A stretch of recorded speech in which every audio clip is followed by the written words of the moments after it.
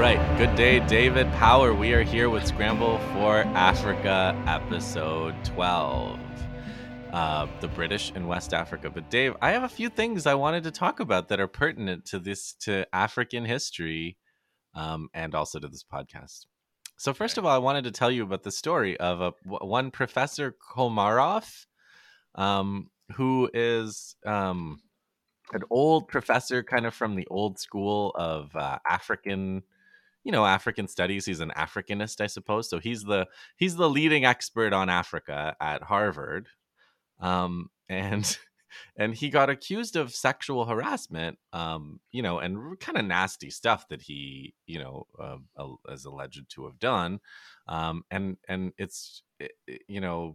what happened was a bunch of professors came to his defense. So they signed this open letter in the Harvard Crimson. This is all happening at Harvard, in the Harvard Crimson. And they said, he's a great colleague and he's the best, and we all support him. And then a little bit more evidence came out, and then they all retracted their letter. So they wrote a letter. We are retracting our open letter published in the Harvard Crimson. Our concerns were transparency, process, and university procedures, but we failed to appreciate the impact this would have on students, and we were lacking full information about the case, and so on. So they all retracted, and it's all these big names, including some big Africa studies people. There's Carolyn Elkins, whose work we'll probably be using on decolonization. She wrote one of the most important books on, on like the British concentration camps and the counterinsurgency in Kenya. We have Paul Farmer, who's a big Haiti, important Haiti scholar, Partners in Health. Henry Louis Gates Jr., who studies ancient Africa civilizations and has a documentary. Lots of big names signed the letter supporting him, and then signed the letter retracting their letter. I'd say the lesson there is maybe there's less of a hurry to sign the letter than you think there is. Look before you leap, maybe. Look before you leap. And then reviews. So I was I'm on this chart. I'm on a mailing list where this guy tells you how to promote your podcast. So one of the things he says is to encourage listeners to review your podcast. One thing you can do is read reviews of your podcast. So there's a couple on there now. There's not too many, but on chartable.com you can read reviews. Here's one. Here's a very nice one. It's from Marpog666 in the United States of America. I've recently discovered this podcast, and it's slowly becoming one of my favorites. I particularly love the civilization episodes with David, as it's incredibly entertaining and insightful. I look forward to future episodes and hope your audience grows because you put out amazing content. This was from a year ago, so they've had lots to listen to. Yep. Here's another one. Lemon Cookie 85 US back in April. I never thought a podcast would compete with Hardcore History for my favorite history and politics podcast, but the Civilization series here is really doing it for me. Great stuff. Then we have Barnacle Goose, Great Britain, June, says racist garbage. Anti-Western, anti-white, racist nonsense. Stay clear. Ouch, Barnacle Goose. Well, he's half right. And here's the other one. Here's the other bad one. There's two bad ones. This one's from KK Zuba in Australia, and it says, ignorant and non-factual. Listened to one episode, was cringing and felt embarrassed for the host and guest as the amount of ignorance on the topic discussed and non-factual statements were way too numerous to accept as a slight slip-up. Some listeners not familiar with the subject matter wouldn't pick up on the mistakes, which is even more worrying, as it might be taken as factual. I suggest the host and guests do some proper research and get their facts straight to avoid pontificating on issues through a prejudiced lens. Wishing them all the best in the future. That's nice. Well, they wished us well. Yeah. Next one is Lizard K101. thought-provoking insight of history. Approach this podcast skeptical, but the host and co-host are well-informed, rational, and accounts for multiple views on historical events. Thought-provoking look at not just our recent past, but events that have massively influenced where we are today. This is what we're trying to do here. Thank you, Lizard K101. Two more. Loke said sister. Locked Sister, maybe? Great Britain. This is just from back in October. Thorough and well researched, excellent history podcast, not anti white, just anti imperialism, which can never be a bad thing. Definitely worth listening to and expanding your knowledge. So thank you. Locked Sister was, I guess, defending us from Lizard K. No, not Lizard K. Lizard from, I guess, KK Zuba. And the last one, this one is by someone who calls themselves More Brains Than Money, which, given this review, I'd have to agree. I don't know the state of your finances, but I definitely agree with the first part. The Scrambling of Western Civ. I am drawn to this podcast particularly by the Scramble for Africa segments and find them fascinating. Perspective is everything in history, and the hosts have upended the Western colonial perspective of my youthful studies, and with them, the prejudices and injustices that were previously presented as triumphs and progress. It is well researched and produced, and the knowledge of each host is evident, without much trace of personal biases or hubris. Keep up the great work. Thank you, More Brains Than Money. So, what'd you think of that exercise, Dave? Encouraging. Yeah, I guess let's keep doing this then. Okay, all right. So we were in the British and West Africa. I have a lot on Benin, but I don't have much on much else. But you have done a thorough tour of the British West Africa. I did look at a couple of books about the transition to colonialism in Nigeria and Sierra Leone by Paul Lovejoy, who actually worked, or maybe even works at York. I think worked at York. Mm-hmm. But it was mostly pre-Scramble, so I'm gonna leave it to you, and over to you. Okay. Well, we decided to approach British West Africa in a non-chronological matter, rather than hopping about from place to place. We thought we would look at individual areas one at a time, and we worked our way counterclockwise around West Africa. And I also looked at the bigger picture, which is interesting as well. I mean, there are more than, obviously there's more than one colonial power in West Africa. France is the predominant colonial power in West Africa. There was the independent state of Liberia, although independence might be stretching it a little bit. The American Rodney calls that basically the American colony in Africa. Yeah. Portugal and Spain are present. Germany's going to show up. Britain is clearly in second place in the scramble. You know, if you look at it like a game of Monopoly, they have the second most properties.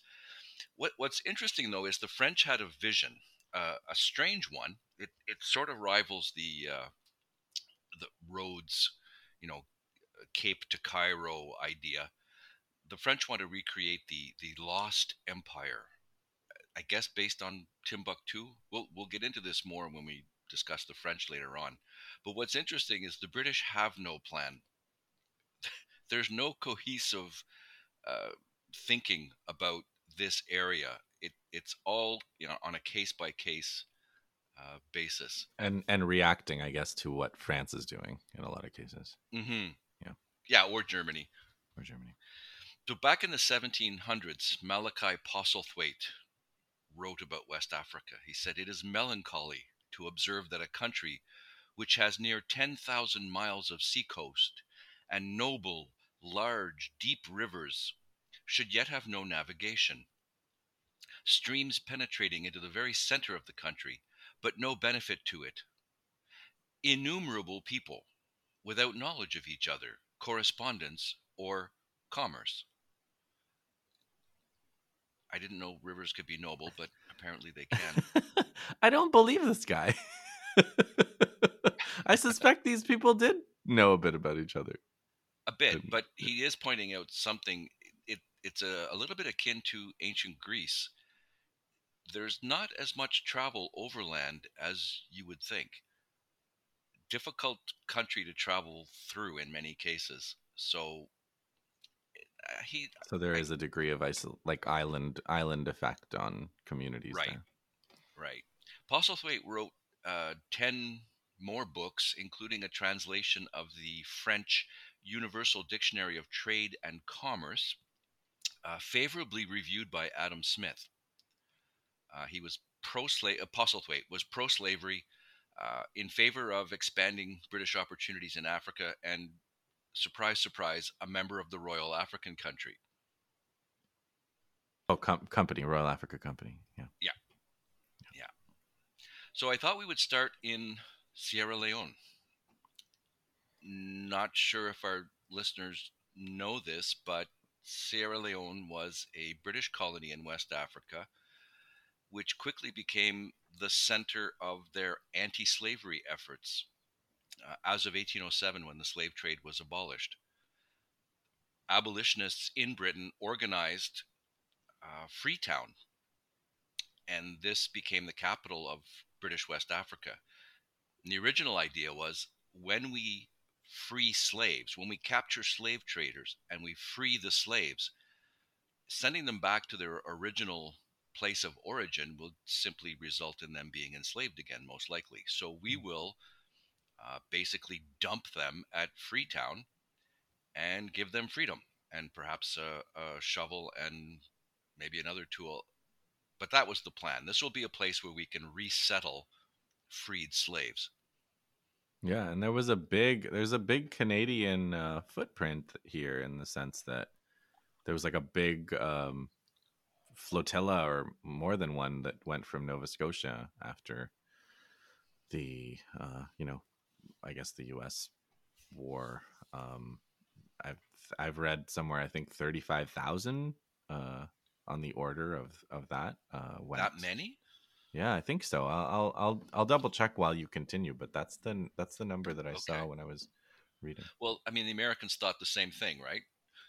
If we're not going to have slavery, what are we going to do with the former slaves? We don't want them to stay here. So maybe we can ship them back to Africa.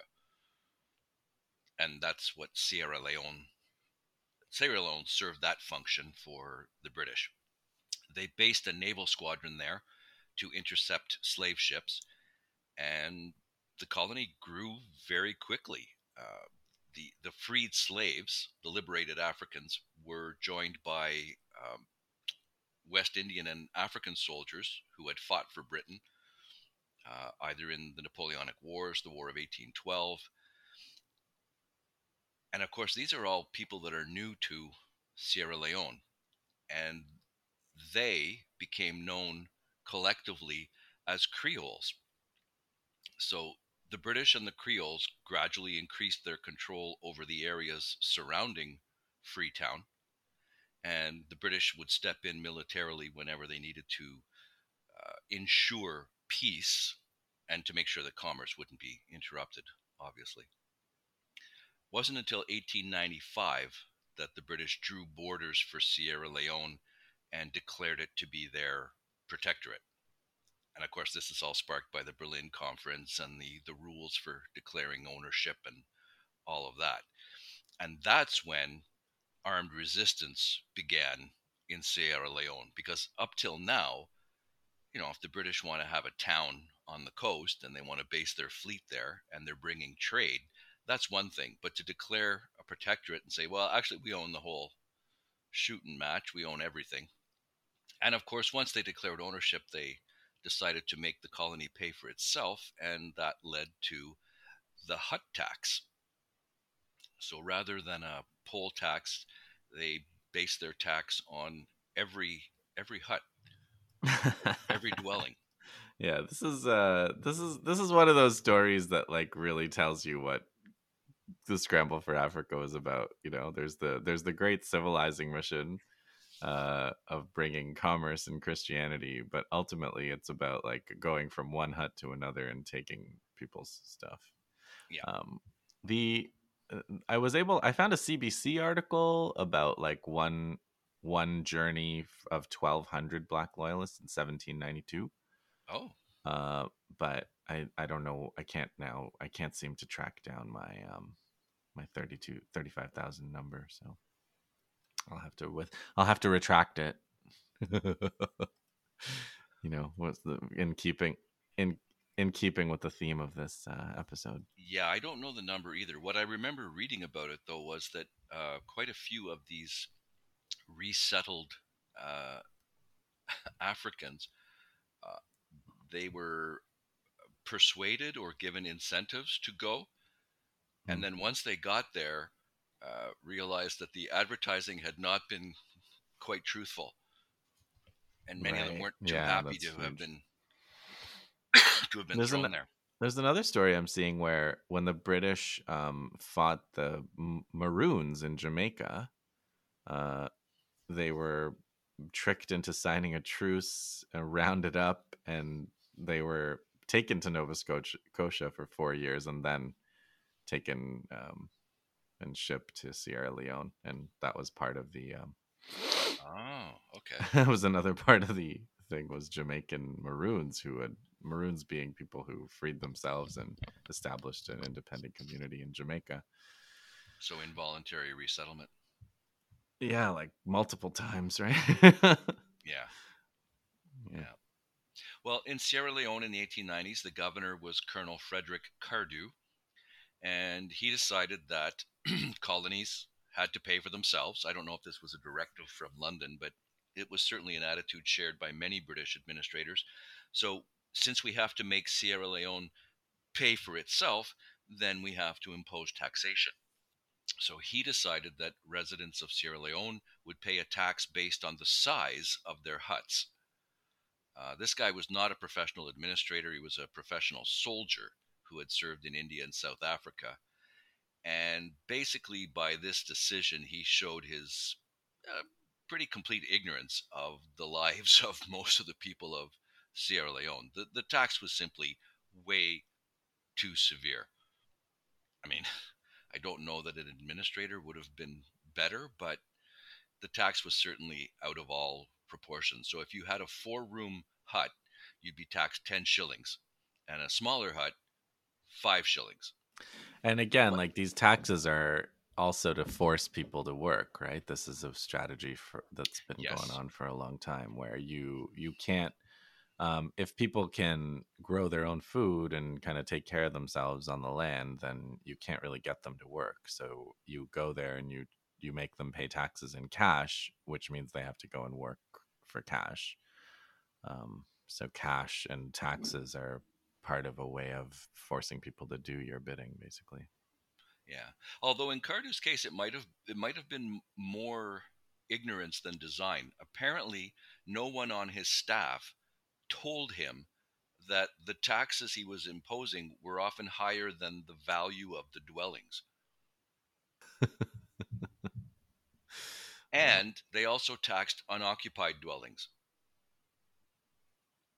And then Cardew decided that the chiefs had to organize the residents of their own villages to maintain the roads, which were important to the British, but maybe not as important to the local people.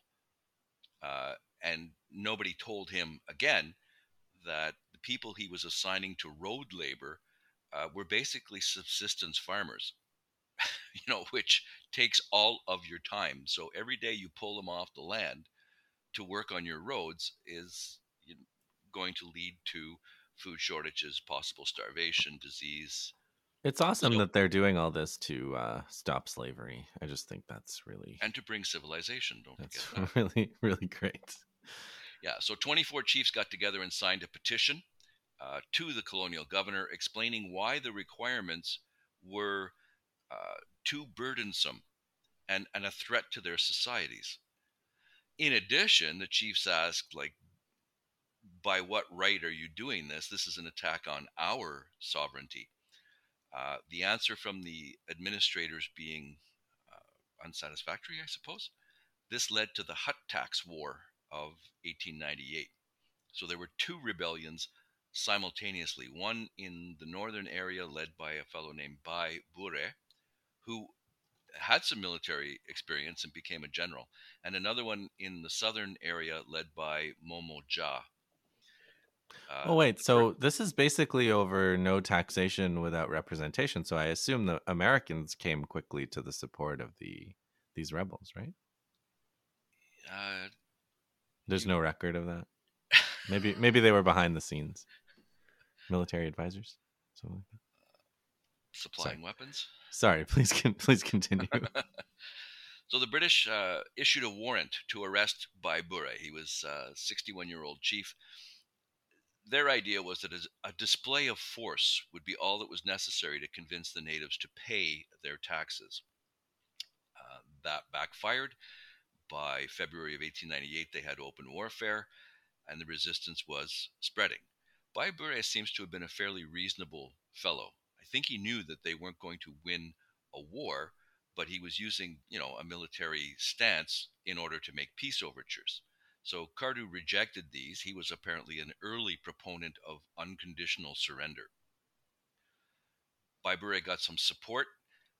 Prominent chiefs sent him warriors and weapons and defended himself. So when the district commissioner, a Captain Sharp, attacked him, Bure's fighters fought back. And even though the British were better armed, there were high casualties on both sides.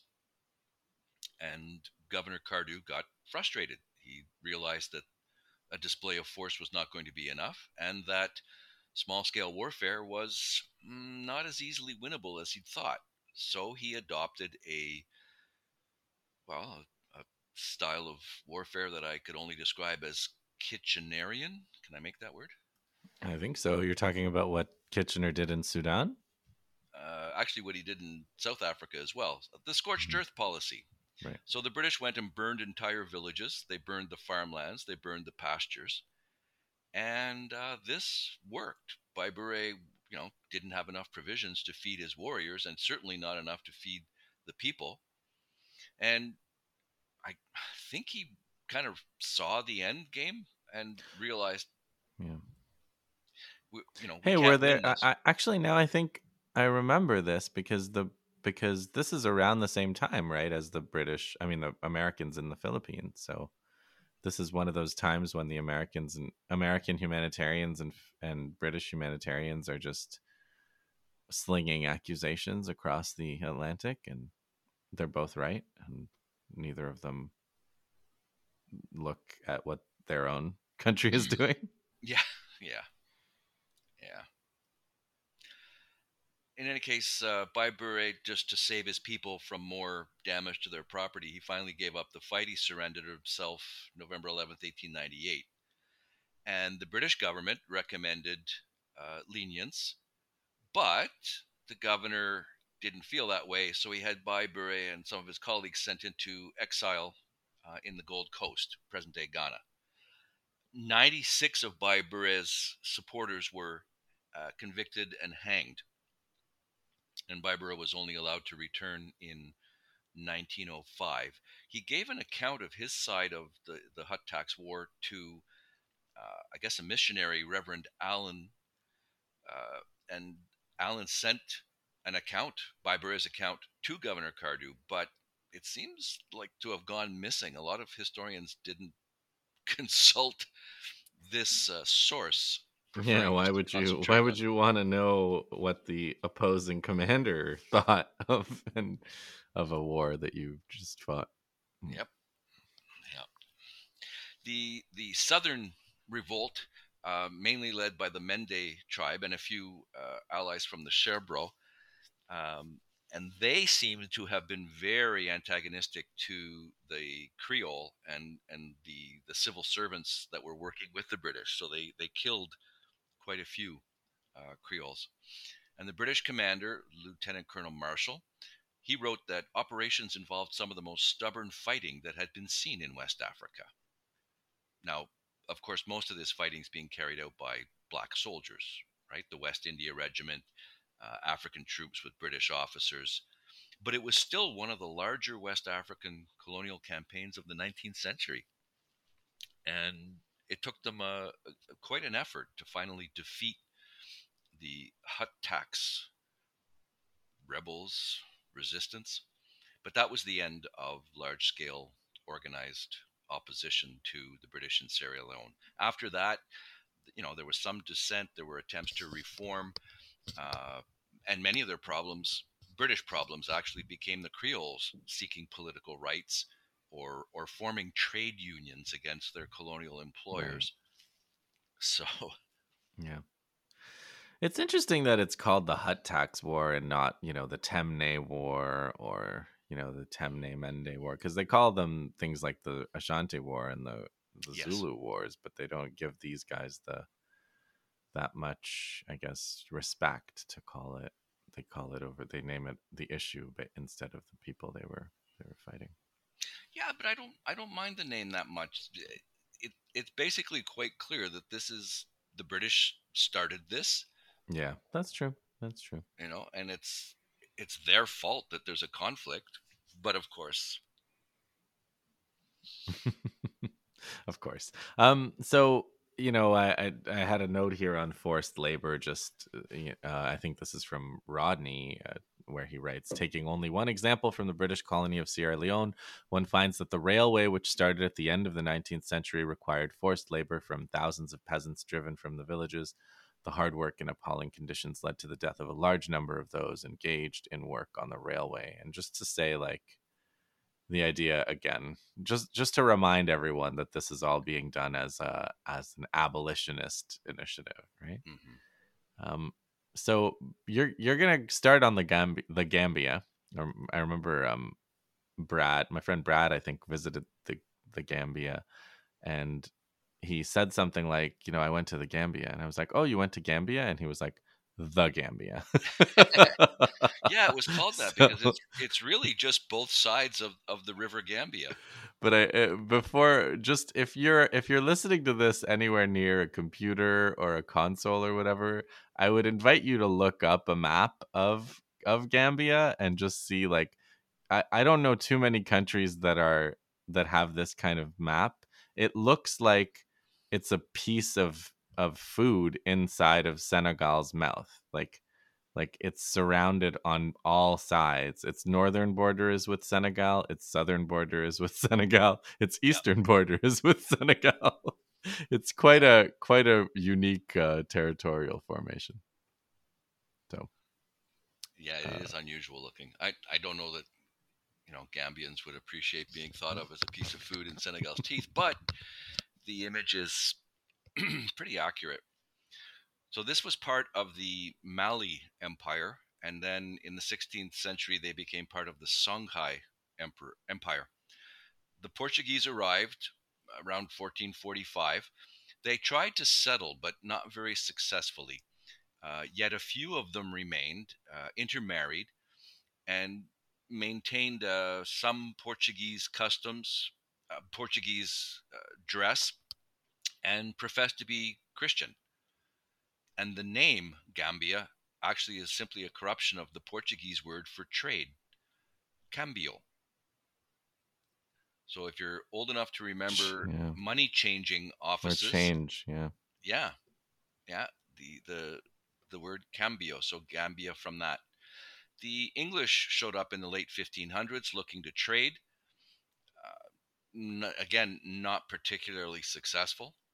They came back in the 17th century because they thought that the Gambia was a river of secret trade and riches concealed by the Portuguese. Some kind of El Dorado complex about, the mountain of gold at the end of the Gambia River. The French tried to settle. Their settlement collapsed because of disease. The English came back, tried again in 1618 to 21. They were hoping to reach fabled Timbuktu, but their expedition took huge losses. Again, disease, but they were also massacred by Portuguese settlers.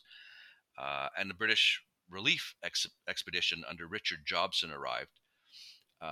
He was offered slaves by an African merchant and refused.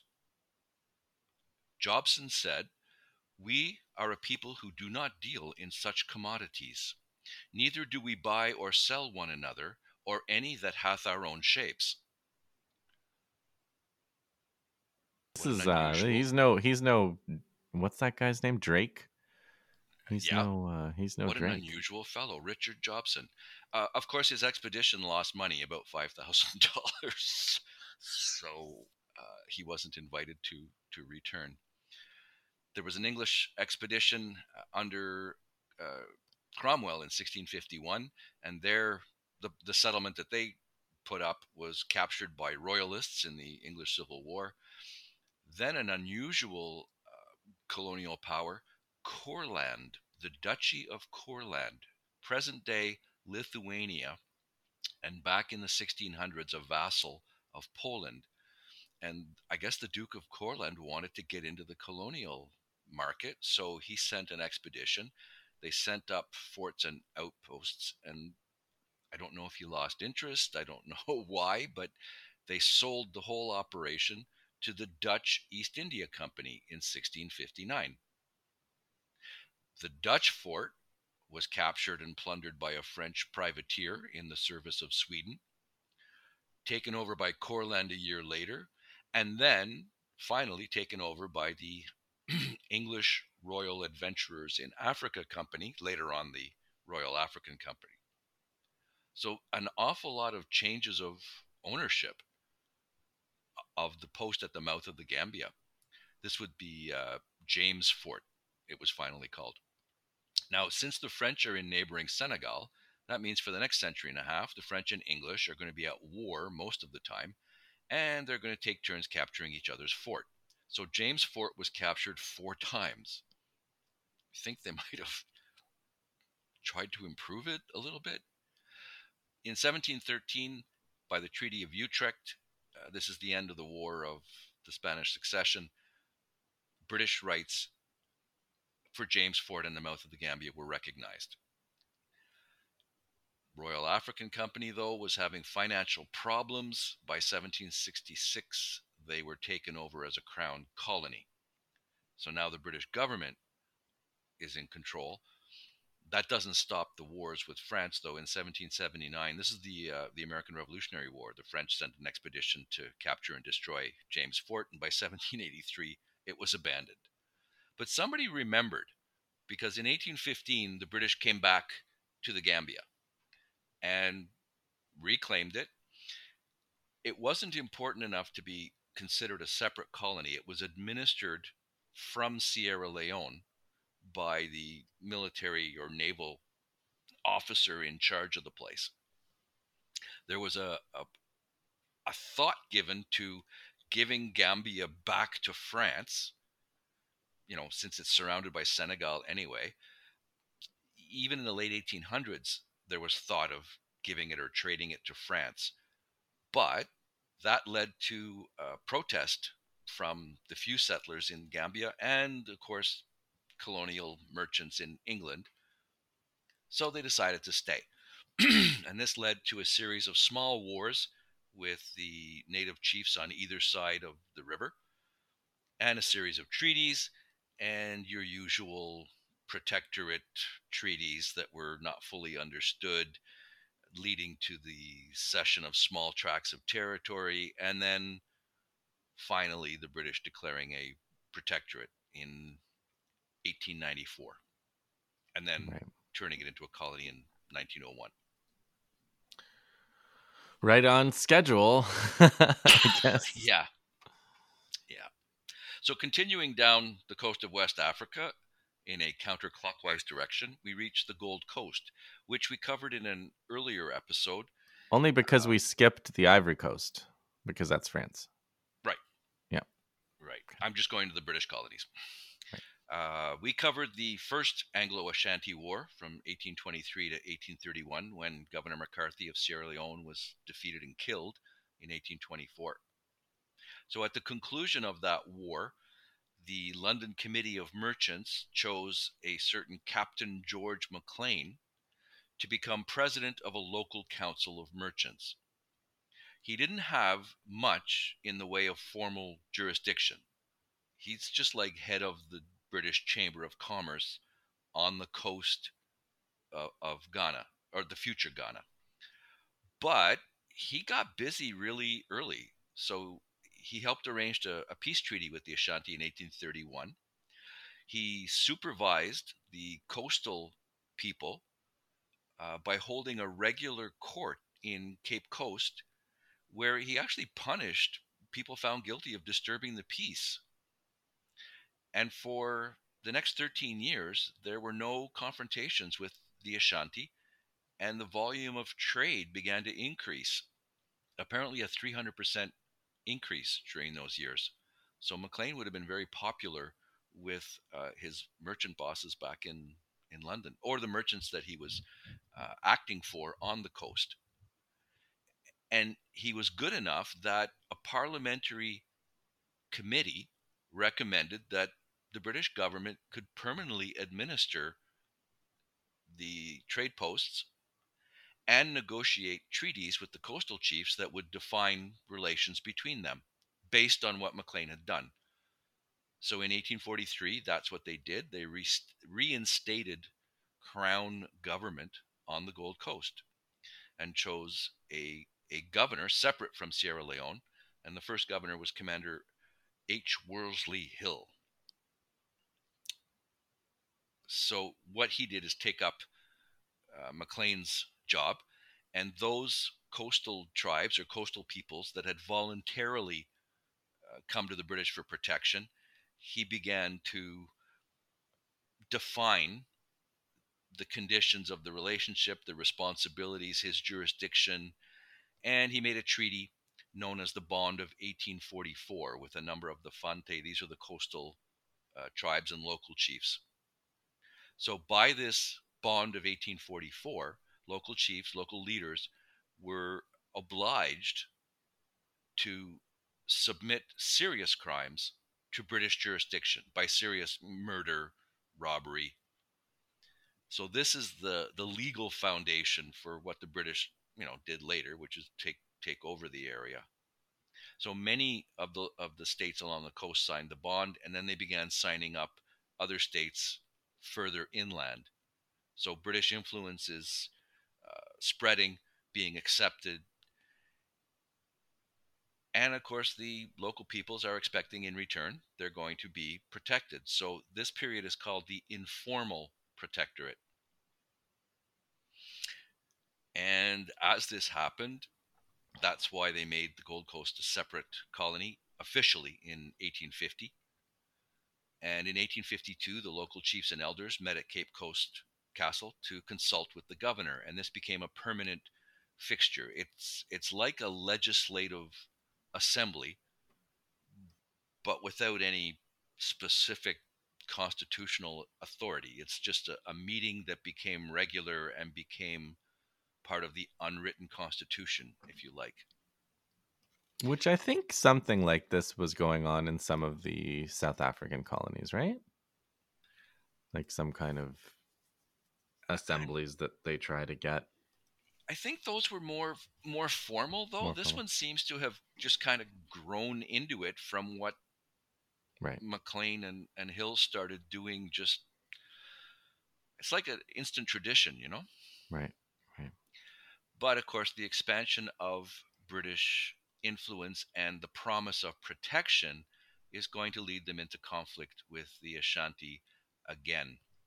So there was an Ashanti, an opponent of the Ashanti named Kwesi Guyana, and he fled towards the coast looking for British protection from the overlord that he had rebelled against. So the Ashanti crossed the border, which was the Pra River, in pursuit of him.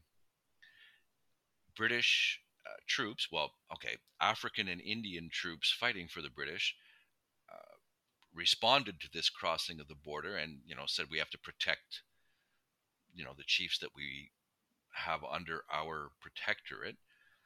So this is the Second Anglo-Ashanti War. It started in 1863. It ended in a stalemate in 1864 because apparently more casualties were caused by illness than by any actual fighting. I don't know if this led the British government to take the next step, but they made the British Gold Coast a formal colony in 1867. In 1872, the Dutch finally left they left their base at Elmina Castle. Uh, they sold it to the British.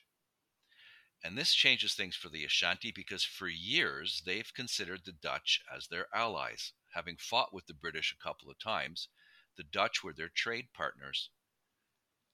They had a treaty with the Dutch, and by Ashanti understanding, that meant that Elmina belonged to them and that they had just rented it or leased it to the Dutch. So when the Dutch sold it to the British, this is a breach of contract and theft. So in 1873, this sets off the Third Anglo Ashanti War when the Ashanti invade the coast in order to assert their long-standing claim to Elmina.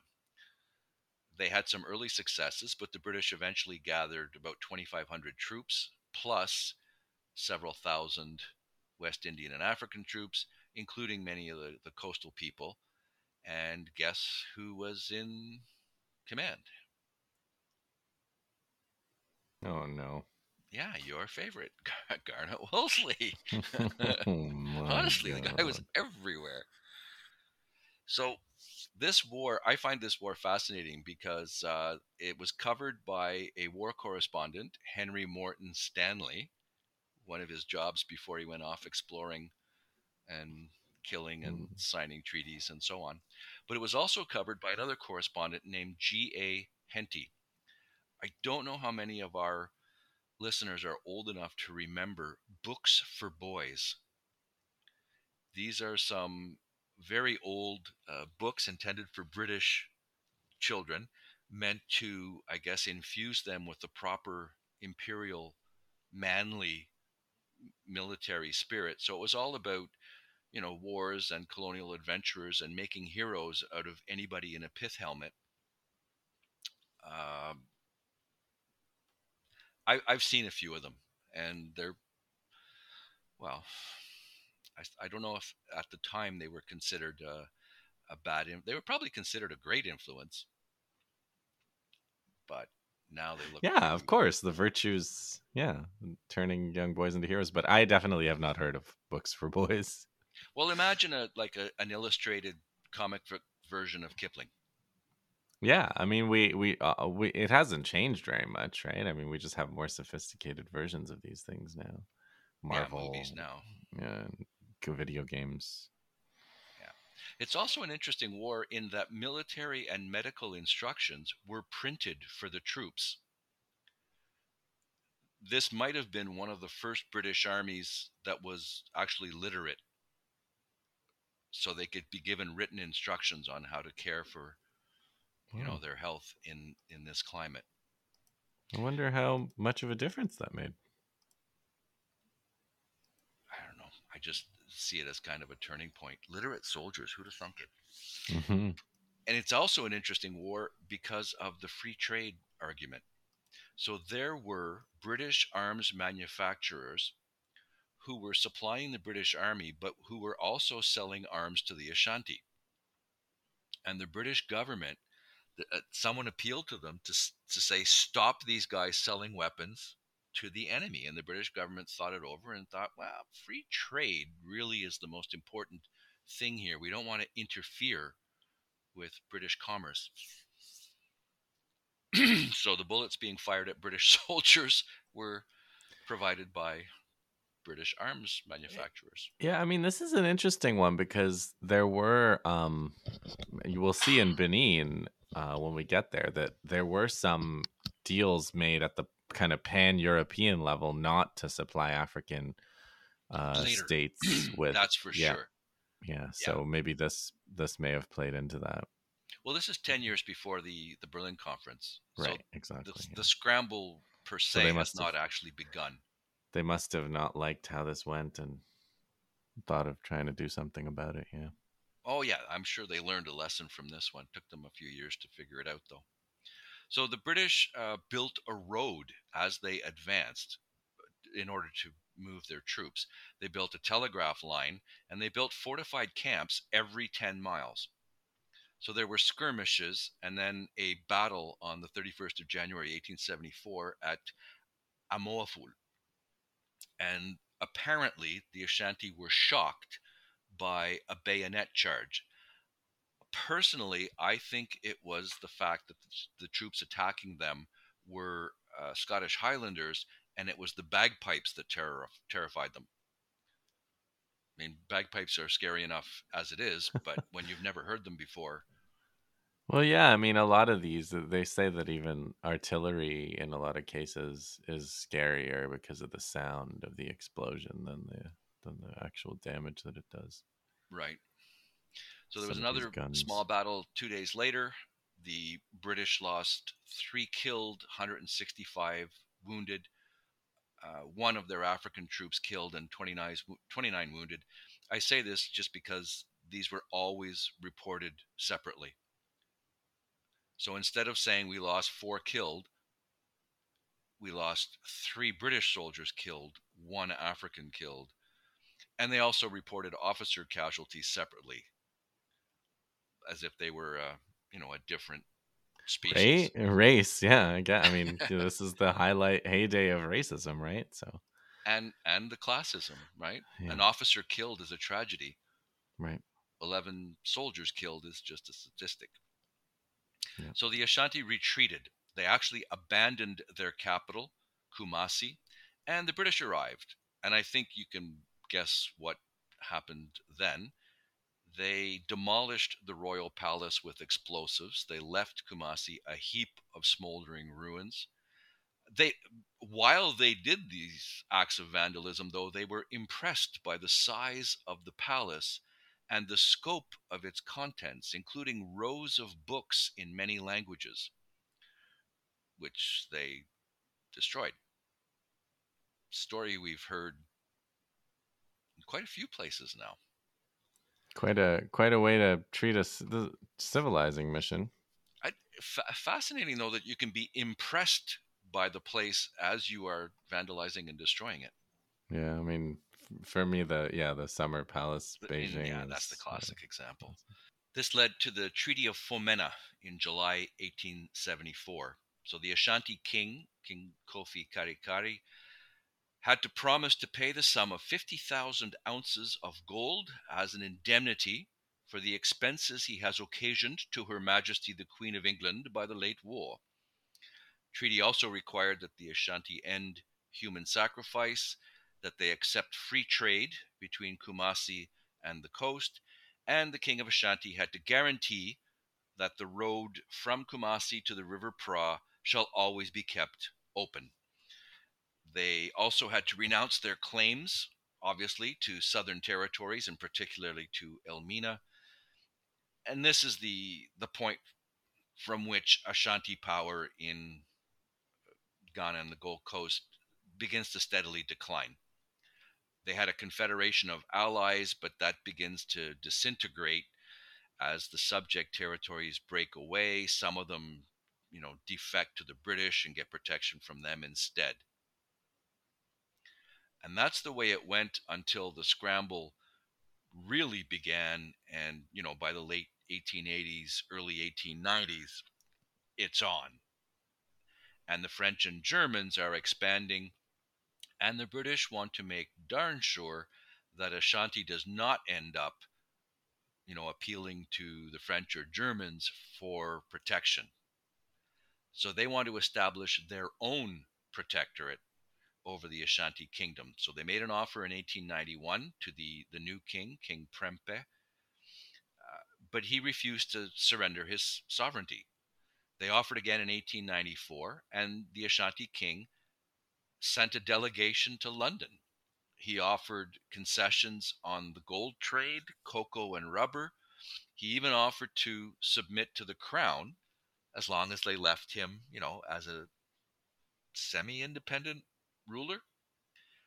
But the British had already decided on a military solution. So while the Ashanti envoys were arriving in London, British troops were already on their way. And the Ashanti delegation, I think, got back to Kumasi a couple of days before the invasion began. So this was the Fourth Anglo-Ashanti War, started in 1895. And what was different this time was the British arrived with Maxim guns. These are machine guns with 75 millimeter artillery and in overwhelming numbers. There was no fighting because the king wisely ordered his warriors not to resist. The British lost 18 dead to disease. Interesting little note, one of the dead was Victoria's son in law, Prince Henry of Battenberg. I guess he didn't read the medical instructions. Oh, but About, they would have definitely known how to read. yeah, it doesn't mean he did. So apparently, half of the troops that the British sent got sick. So no fighting, 18 dead, half the army indisposed, and a glorious victory. King Prempa was arrested. He refused to pay an indemnity. Sounds like a reasonable guy. Like, why? Why would Yeah. I pay for your invasion of my country? So he was deposed and exiled to the Seychelles. One thing that I find interesting about this is how successfully the Europeans managed to negotiate not to help African, states against resist. They really managed to, despite their rivalry, they seem to have managed to really um, agree not to kind of take sides against each other. Oh yeah, Um, in that sense, they're very much like the owners of modern sports, professional sports franchises. We're mhm. going to collude to make sure that we maintain the salary cap the way we've organized it, that we silence troublemakers. Uh, Yeah, so there's like a real, it looks like these incredibly violent wars, but then they're only enabled by a really solid peace deal between the Europeans, that they agree that they're only going to fight Africans and they're not going to help Africans fight them. oh, absolutely, gentlemen's agreement. Yeah. Yeah. Yeah, and this war they even went out of their way to justify it. So Major Robert Baden Powell, we met him in the Boer War. He was defending uh, Mafeking and founding the Boy Scouts at the same time. But he was involved in this expedition and he justified the war. It was to put an end to human sacrifice, it was to put a stop to slave trading and raiding, it was to ensure peace and security for neighboring tribes, to settle the country and protect the development of trade, and to get paid up the balance of the war indemnity from the last war. And he argued we were right to send overwhelming force because if a smaller force had been sent, there would have been bloodshed. It's striking the way they combine, really noble sounding with really what's the opposite of noble? Really sordid sounding Yes. pretext. Like, Yep. we wanted to get paid, and we also wanted to end the scourge of slavery for all time, and also get to hut taxes from villagers. Yeah. I just thought it was interesting that it was Baden Powell making the Yeah, case. small world. That's not the end of wars on the Gold Coast. There was a fifth Anglo Ashanti War in 1900. This was known as the War of the Golden Stool.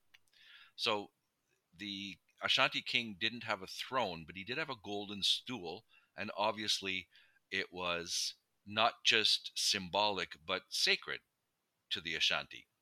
So in 1900, British Representative Sir Frederick Mitchell Hodgson decided that he was going to sit on the golden stool. I don't know if he understood that this is the royal throne and that it's My sacred. source thinks it was a provocation. So what I He read knew is and that did it it was, anyway. yeah, Okay. absolutely. So the Ashanti hid it.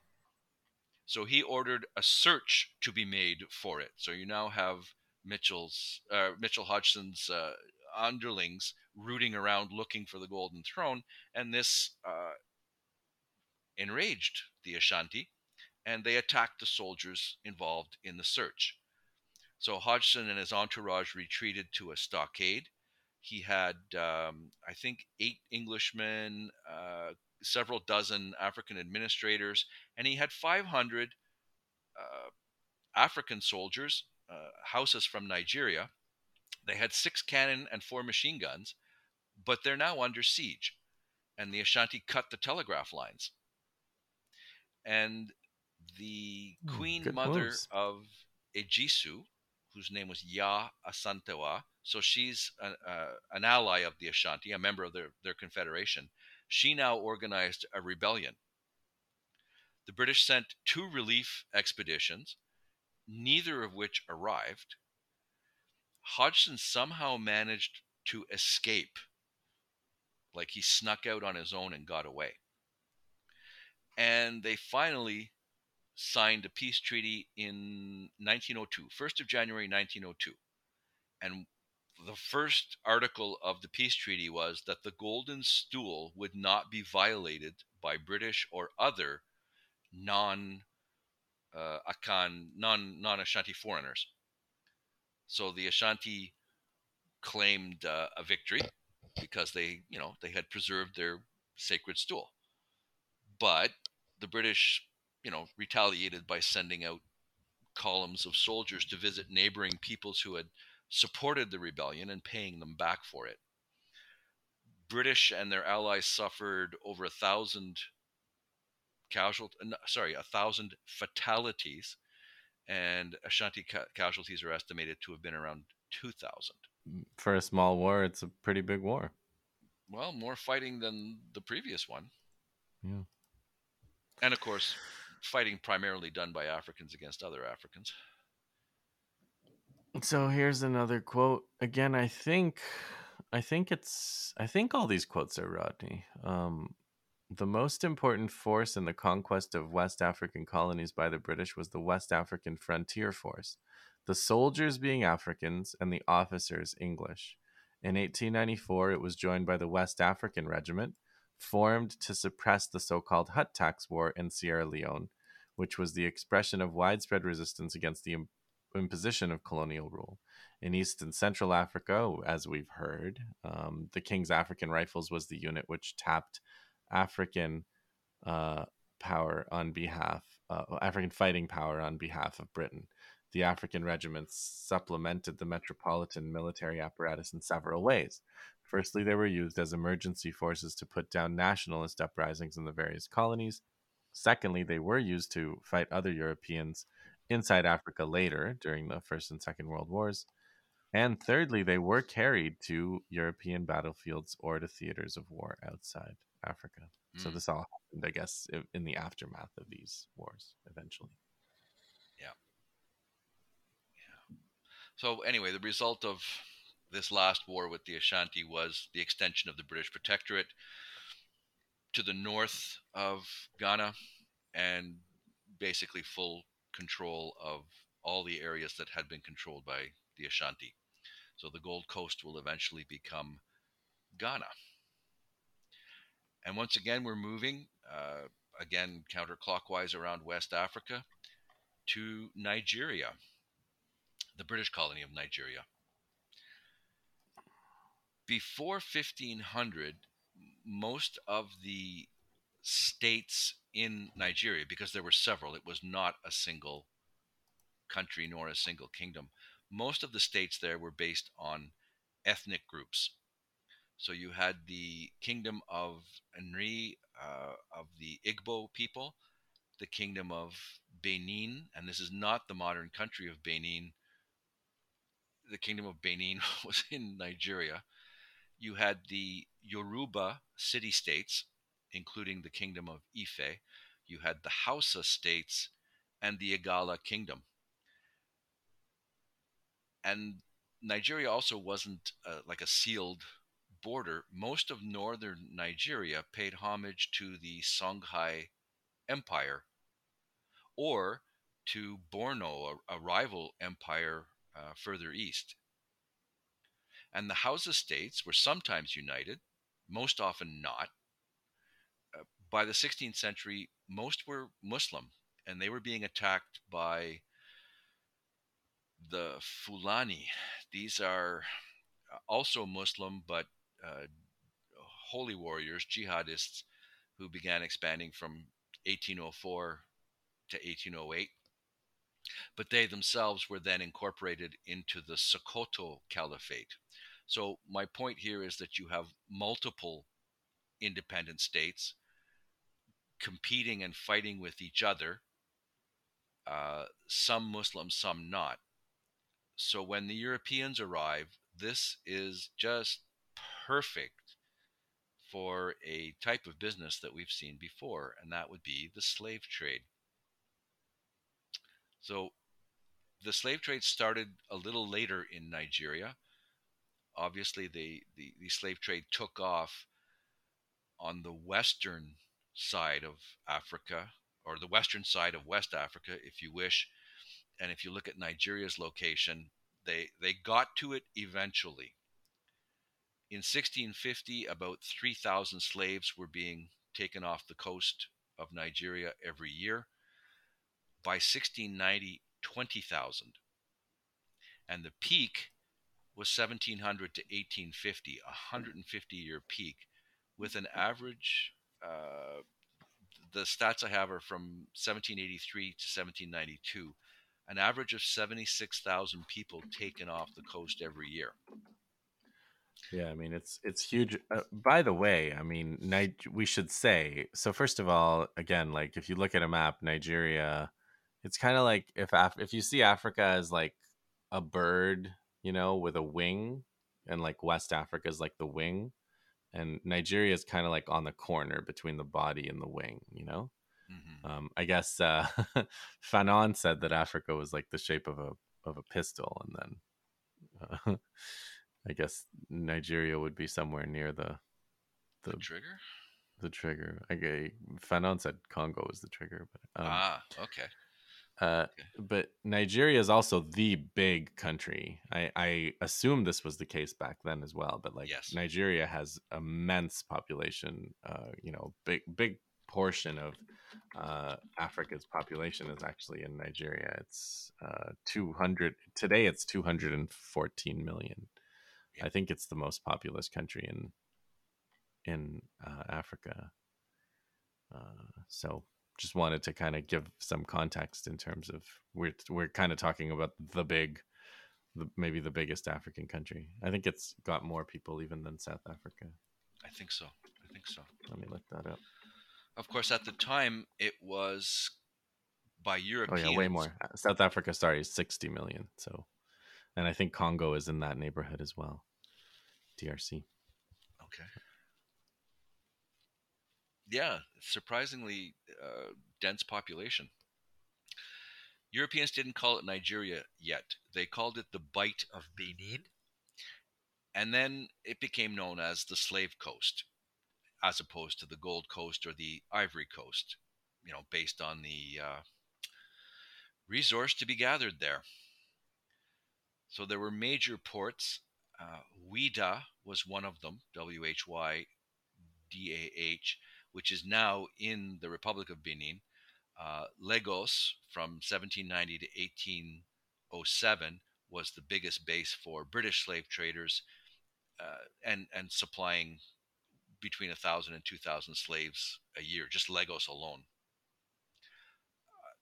Going back a little bit, of course, the Portuguese arrived first, began trading in the Bight of Biafra. They had major ports at Old Calabar, at Bonny, and at New Calabar. In 1740, the British moved in and became very quickly the number one slave traders in this area as well. They had a dispute in 1767 with the locals in Calabar. So the crews of 6 British slave ships intervened in a dispute in Calabar, the old town and the new town. So they invited one side of the dispute, the Africans involved, invited them aboard their ships and massacred them. 400 men killed. So that nice trick of inviting them under a flag of truce for a peaceful meeting and then turning and slaughtering them. By 1815, the British and French were out of the slave trading business. Well, officially, anyway. And the British were lobbying other European powers to stop the slave trade as well. And then they made anti slavery treaties with West African powers and then enforced them militarily. And some of the treaties contained prohibitions on diplomacy conducted without British permission. So we've signed a treaty with this African ruler and included an article saying that he cannot carry on diplomacy with other European powers without British permission. And sometimes they tried to sneak in a clause where that ruler would promise to abide by British rules.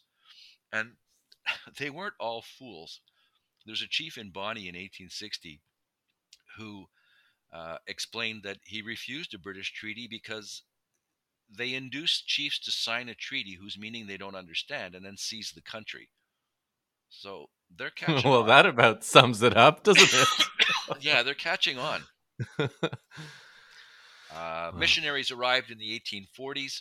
Church of England, the Church Missionary Society, other Protestant denominations came from Britain, from Canada, from the United States. And in the 1860s, Roman Catholic missions were established. Now, the Protestants tended to divide the country into uh, little spheres of influence or spheres of activity to avoid competition with each other. The Catholics were particularly active among the Igbo. The Church Missionary Society, which were Anglican, worked among the Yoruba. They originally promoted Africans to responsible positions in the missions. Dave, I have a intellectual problem with this. Okay. If they want to save souls and they believe their religion is the right one, Hmm. should they be so keen to shouldn't they be willing to fight for the souls of the people rather than just divide them up and let a whole bunch of people follow a wrong religion? You're thinking like a monopolist. What we want to Hmm. do here is increase our market share, Right, right? right, So if we save 10% more souls this year, right, right. you You're know, right. God is happy probably with that. You're right. once we show him the account books and the ledgers, I'm sure he'll be very pleased that we've Fair increased enough. our business by, X Fair amount. enough. You've resolved my issue. Please Yeah, you continue. think like a monopolist. Consider free trade and healthy competition. Um, I was going to say though that the Anglican missionaries originally were pretty open to promoting Africans. So Samuel Ajayi Crowther was the first Anglican bishop of the Niger, and he was a former slave, a Yoruba liberated slave. He'd been educated in Sierra Leone and Britain, and then came back to his homeland with the first group of Anglican missionaries. Um, that didn't last, of course, but it was I thought, an interesting detail. Is he the first one in Africa anywhere? I Possibly, right? I don't know. Yeah, Don't but know. it wouldn't have been. Well, one It's of the unlikely first that it would have bishops been. for sure. Yeah, yeah. Now, uh, Justin and I have both been fairly honest about the suppression of the slave trade. In fact, Justin's made it quite a point that this was pretty bogus. But in the case of Nigeria, it looks like real efforts were made. Between 1807 and 1860, the West Africa Squadron seized around 1,600 ships involved in the slave trade. There's the case of HMS Comus. This is the first British warship that apparently sailed up the Calabar River as far as Aqua Aqua in 1815. And boats from that ship captured 7 Portuguese and Spanish slavers carrying some 550 slaves, who I imagine were relocated to Sierra Leone. Right there. Yeah, yeah. On the It's on the way. I just when I think about these noble slaveholding campaign, I mean abolition campaigns, I just wonder, did they compensate the slaveholders when they were divesting them of their slaves, or was that just the British slave slavers I that they would I compensated. would guess there was no compensation. Oh, hmm. Well, anyway. Well, there are plenty more examples of British ships capturing slavers. You know, dates, names of ships, number of slaves freed. So I agree 100%. This is an excuse that they're using to, you know, get their foot in the door and keep it there.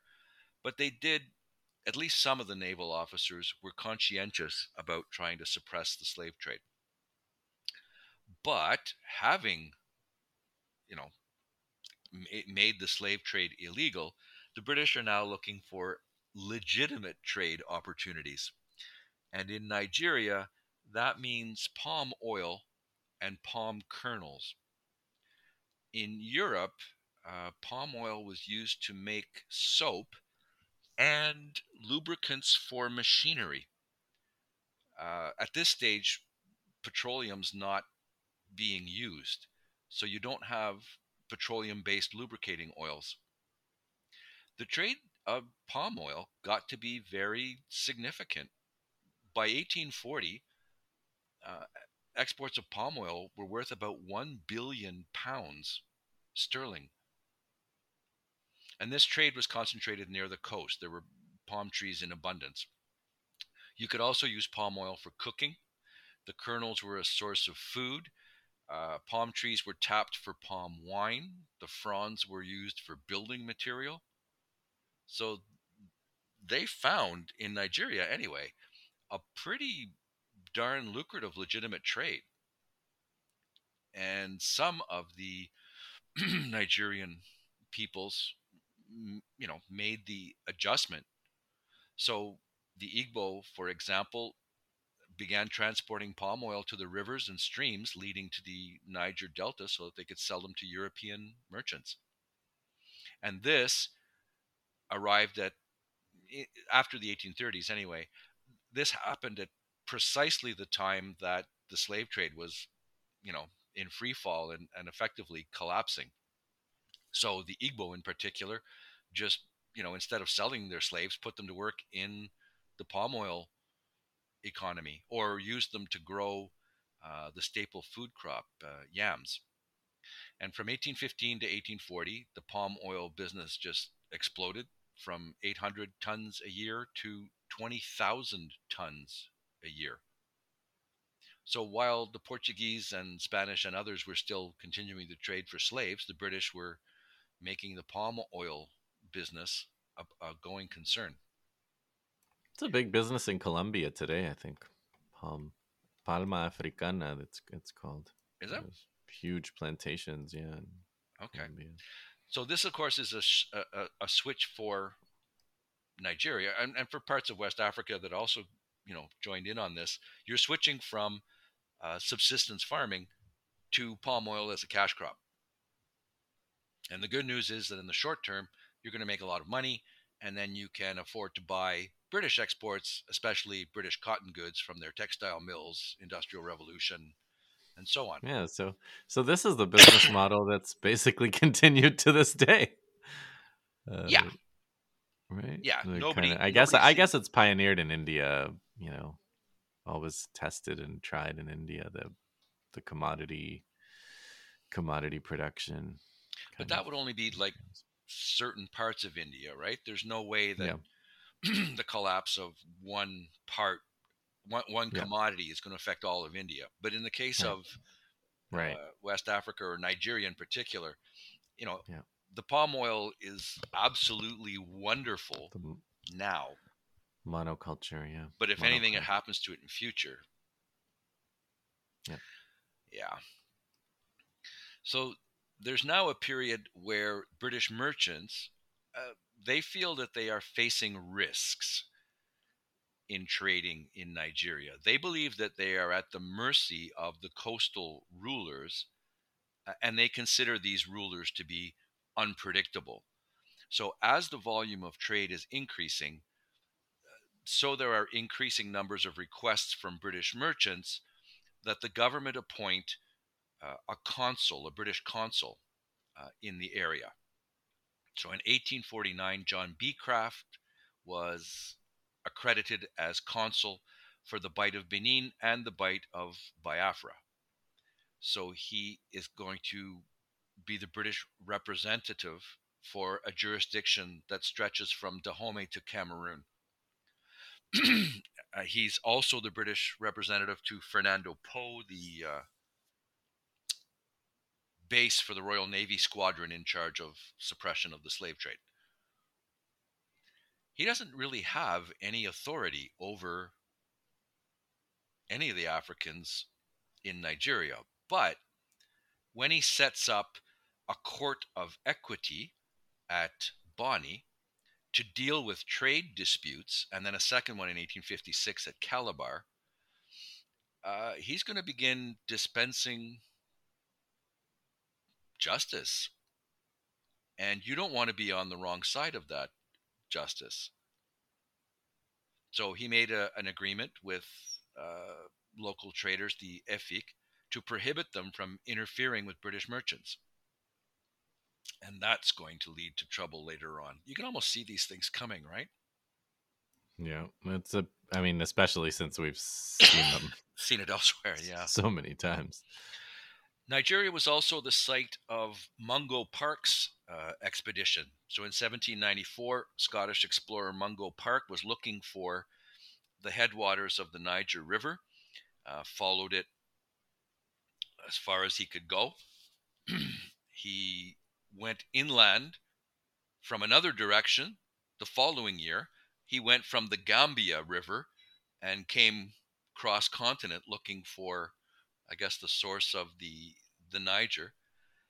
He did find out that the Niger flowed eastward, but he had to turn back when all of his equipment was stolen by Arab slave traders.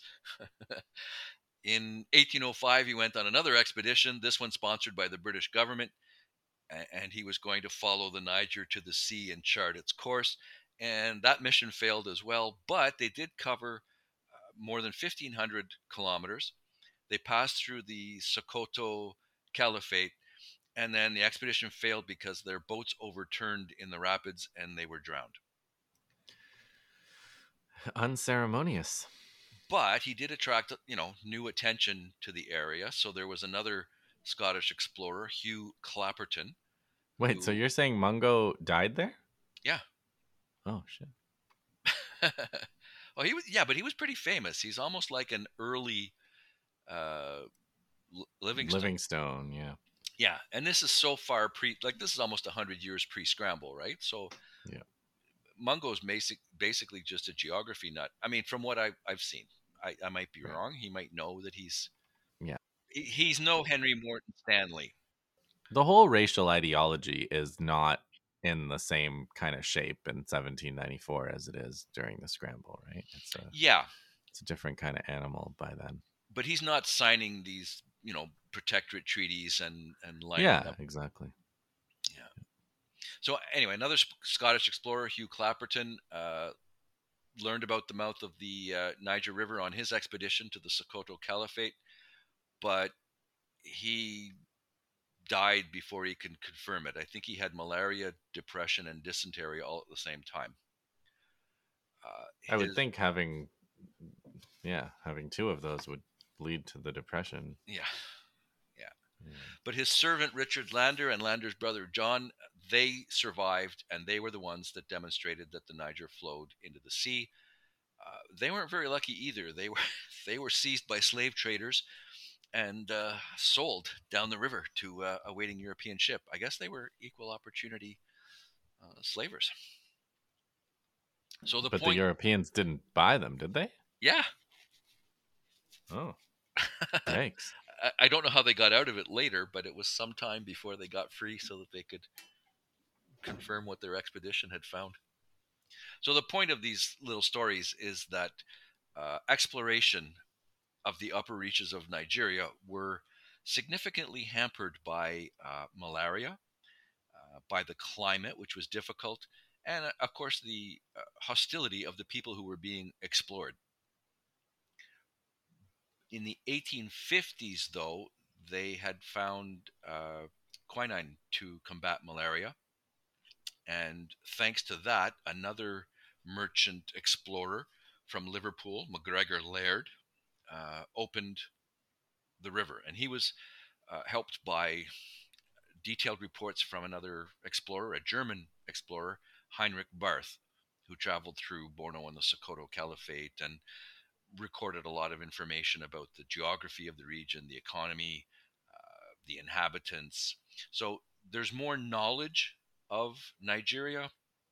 It is more accessible thanks to quinine. So the early efforts that all seemed to end in death and failure, it's now not quite so dangerous.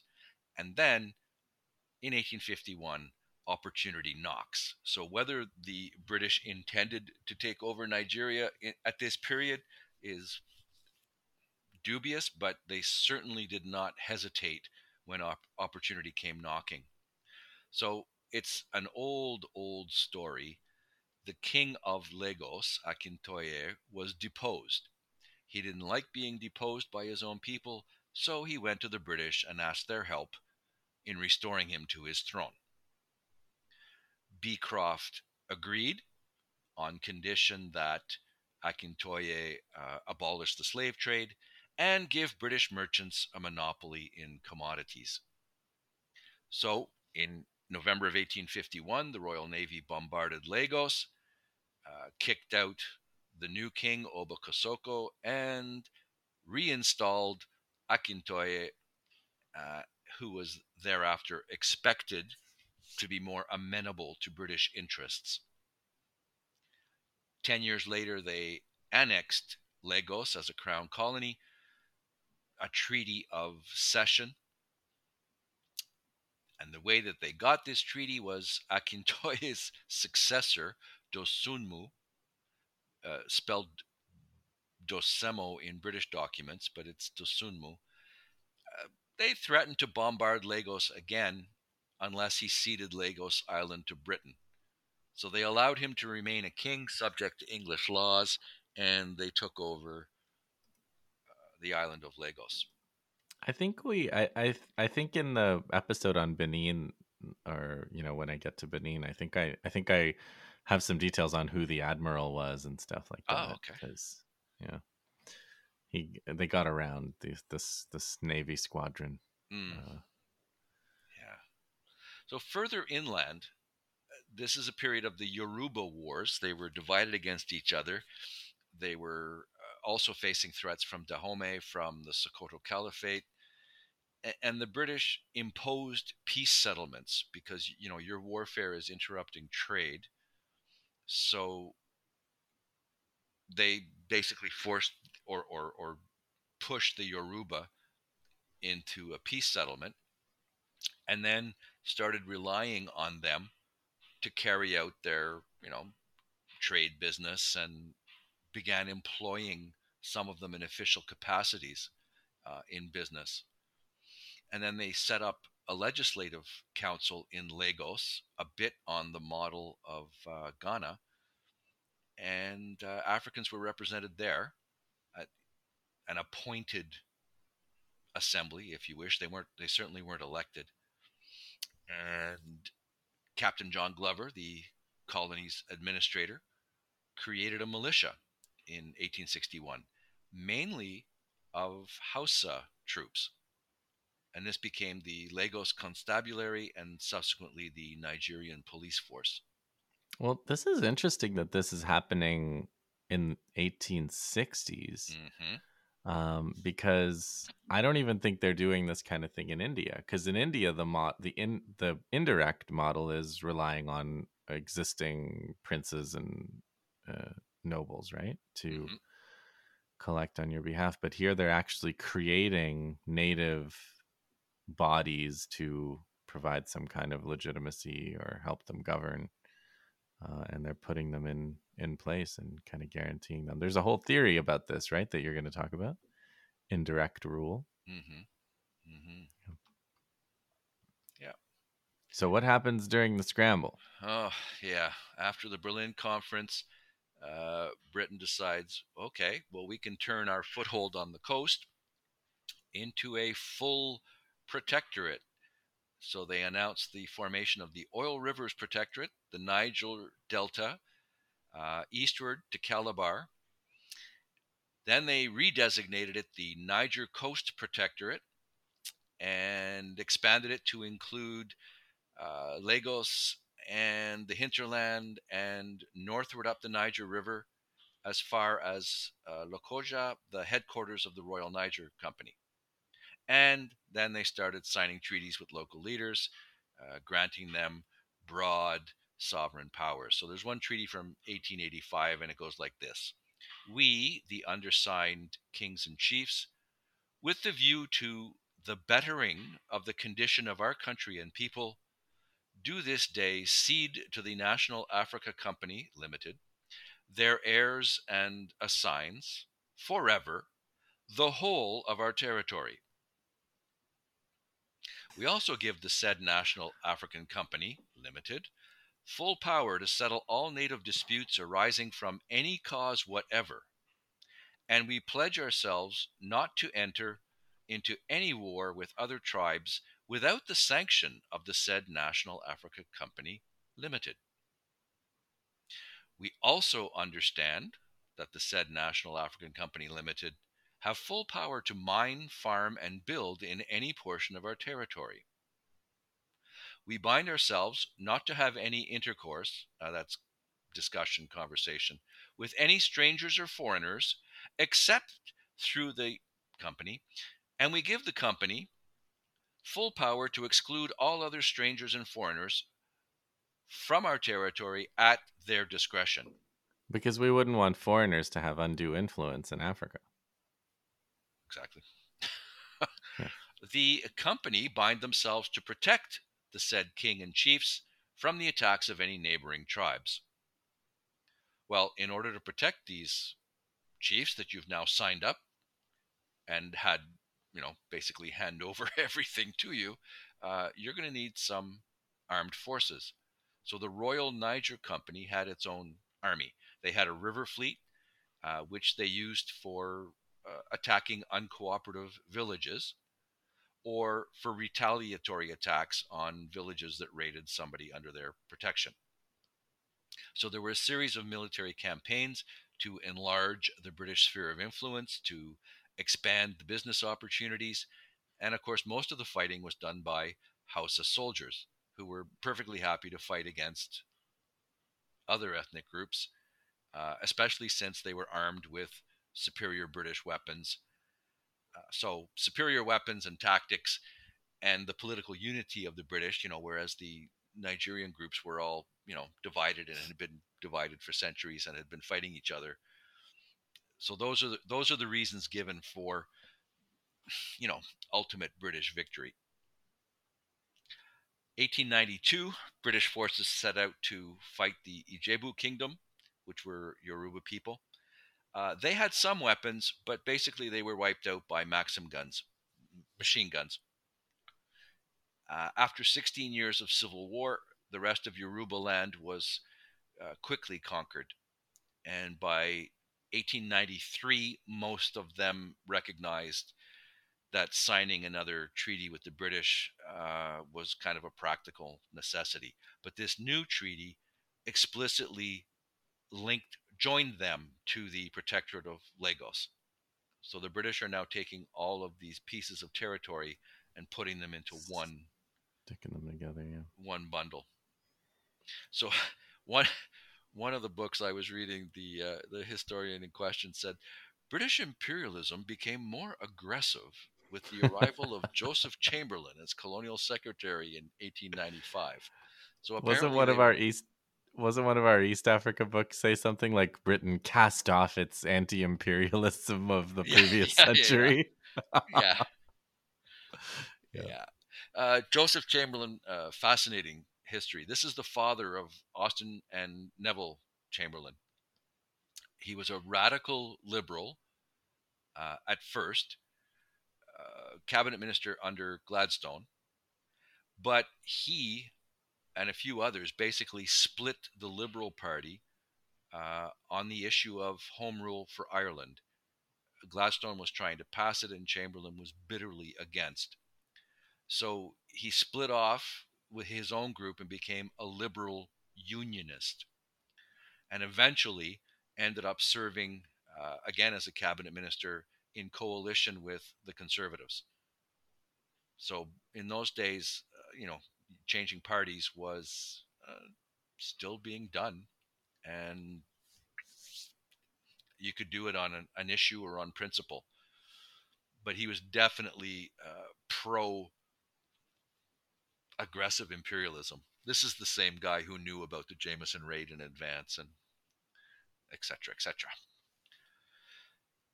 In 1896 97, the Niger Coast Protectorate, well, the company basically fought with the remains of the Edo Empire.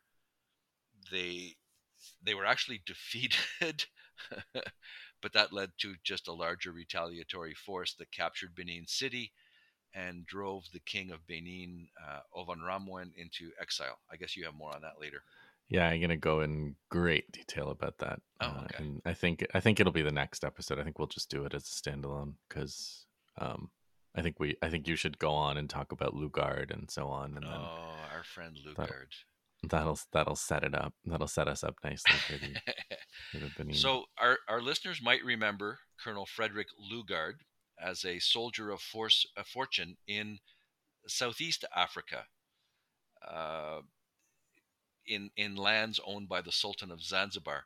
Not very successful.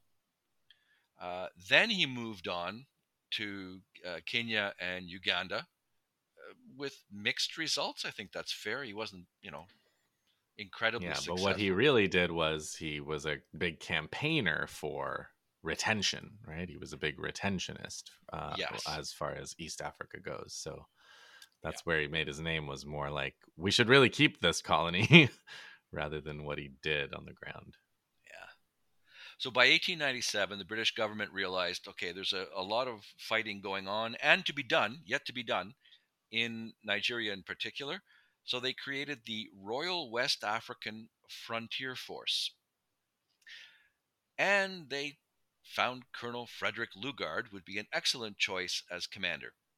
So Lugard set about recruiting troops. He recruited about 2,600 men, evenly split between Hausa and Yoruba soldiers.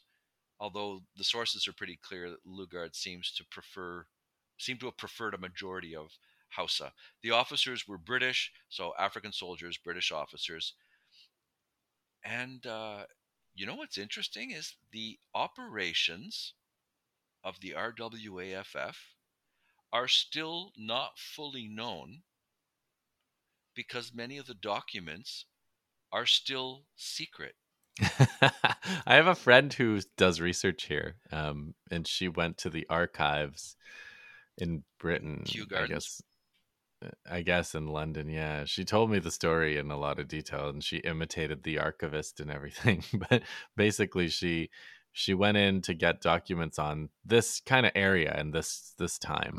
And the archivist showed her where they were and everything. And then she said, you have to leave a record of who you are and what you did and what you accessed and so on. Yeah. And then she was about to leave for the day, something along these lines, and the archivist said, "Oh, my dear, are you going to take a copy of everything or whatever it was?" And my friend said, I was just going to come back tomorrow. And she was like, "You should really take a copy of everything." And she was like, "Why? Are you saying that things could disappear between now and tomorrow?" And she was like, "Yes, dear." Yeah, I did some research at Kew Gardens for my master's thesis. So the documents are down in multiple floors underground, and you're up in the reading room. So first of all, you need a letter of permission to get in, and then you look up the documents in a catalog. I'm sure it's all on, computerized now, but you look up the documents you want, and you write a request form, which you then hand to the archive, you know, clerks or administrators, and they go down or they send someone down into the basements to bring up the documents you asked for. So I'm guessing that was a sympathetic person who realized, okay, what you're looking at is considered sensitive. So that was actually very nice to tell her to take copies while you can. There's a story from 2017 in The Guardian. Why do archive files on Britain's colonial past keep going missing? Around 1,000 files have disappeared while on loan to the government. This sort of accident is happening too often for comfort. Well, you got to wonder what could possibly be in them that makes them look worse than what we What we already already know, know. right? Yep. And this And is yet, 1897. It's over well, a yeah, and I mean, hundred. Like anybody involved is long dead, but who knows? Maybe some of their descendants don't want to be embarrassed. when Uh, we talk about World War II, there's a whole lot of burned documents there too. yeah, yeah, World War II as well. So the British had trouble conquering the Igbo land, mainly because there was, no central political organization. So burning several villages is not going to bring the king to the bargaining table. You're going to have to pretty much go and take control of everything directly. So the English, in the name of liberating the Igbos, launched the Anglo-Arrow War, 1901, 1902, during which they conquered villages, usually by burning the houses and crops. It was just, as I say, difficult for them to maintain central control over the Igbo. So they had to go through a number of annual pacification missions to convince the locals of British supremacy. In 1900, they also began a campaign against the Sokoto Caliphate. They created the Protectorate of Northern Nigeria. So, under the terms of the Berlin Conference, the British are, stamping their claim to Northern Nigeria, but that's going to bring them into conflict with the Sokoto Caliphate. So, under the direction of Colonel Lugard, who is now High Commissioner, the British captured Kano in 1903, fought battles sporadically through the following years into 1906. Lugard was very slow to describe these excursions. That's how they're referred to, excursions, to the colonial office. Apparently, the colonial office had not been told of his preparations to attack Kano. They learned about it from the newspapers, and that obviously makes them look foolish. So they don't want to look weak. They don't want it to look like Lugard is out of control. So they approved the expedition 2 days after it began. So basically, what you have is Lugard deciding where and when he's going to attack, destroy, burn, and kill, and the British government retroactively approving his actions because, they're not placed to stop him, or they approve after the fact. So Sidney Halliday and Lord Olivier commented in 1906, if the millions of people in Nigeria who do not want us there once get the notion that our people can be killed with impunity, they will not be slow to attempt it. So, in order to prevent Nigerians from killing us, we have to kill them first. I think that's a fair summary. that's just genocidal. Just, Yeah. yeah, okay. New governor in 1908, Governor Walter Edgerton. His agenda: pacify the country, establish settled government in the newly won districts, improve and extend native footpaths throughout the country, construct properly graded roads in the more populated districts, clear the numerous rivers in the country and make them suitable for launch and canoe traffic, and finally, extend the railways. So that sounds like a lot of work, doesn't it? And you can imagine who's going to be doing it. So they conscripted labor. It was referred to as political labor. So we've suppressed the slave trade, but now we're That's a new one. Can't say I've ever heard of political labor before. That's a pretty cool euphemism. So Yeah. the village heads were paid 10 shillings for conscripting workers, and they were fined £50 if they failed to supply them. Individual people could be fined or jailed for refusing to comply with the work order. So this was a temporary absence for Lugard. He went off to be governor of Hong Kong for 6 years, and then he returned as governor of Nigeria. And he wanted it classified as a single colony under a governor with complete power. So basically, he wanted to be absolute ruler of Nigeria. He And the wants to be Cromer. He wants to be the Cromer of Nigeria, basically. I wouldn't be Yeah. surprised if he was looking at that as a role model. So here's the Colonial Office reaction. Sir Frederick Lugard's proposal contemplates a state which is impossible to classify. It is not a unitary state with local government areas, but with one central executive and one legislature. It is not a federal state with federal executive, legislature, and finances. It is not a personal union of separate colonies under the same governor, like the Windward Islands. If adopted, his proposals can hardly be a permanent solution, and I gather that Sir Frederick only regards them as temporary. With one man in practical control of the executive and legislative organs of all the parts, the machine may work passably for sufficient time. So they recognize he's asking for, absolute Des- power, and despotism. and they're kind of hoping that it would be temporary. Nobody is an advocate of democracy at this time. None No, of the European powers. There's no such thing. But it is funny that they sort of say despotism might be the best option here. Might be the most efficient option. yeah, yeah. Great Britain, the glory of liberals, constitutional government, parliamentary democracy. Well, yeah. With one man in practical control of all the parts. Lugard is really, really quite important, not just for what he did in the places where he, destroyed and administered, but also as what a colonial thinker. He certainly had a lot of Yeah, influence. theorist or whatever. Yeah. Yeah. So he organized two administrations, colonial and native. Each had its own separate treasury. The native administration couldn't actually spend their half of the budget. That was planned by the British. So the native administration was responsible for police, hospitals, public works, and local courts. So it's like a And provincial government in Canada, pretty right? much, pretty Yeah. much, with a budget that was planned for them, so you can't actually, you know, Mm-hmm. do anything.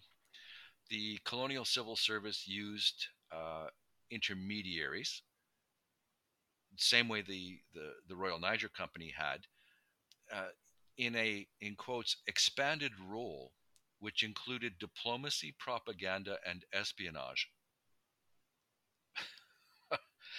1916, Lugard formed the Nigerian Council, a consulting body. So he appointed 6 traditional rulers: the Sultan of Sokoto, the Emir of Kano, the King of Benin, to represent all parts of the colony.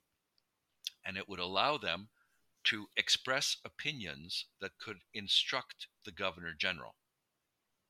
So it looks like I am consulting with the local rulers, but in practice, Lugard used the annual sessions to inform the traditional rulers of British policy.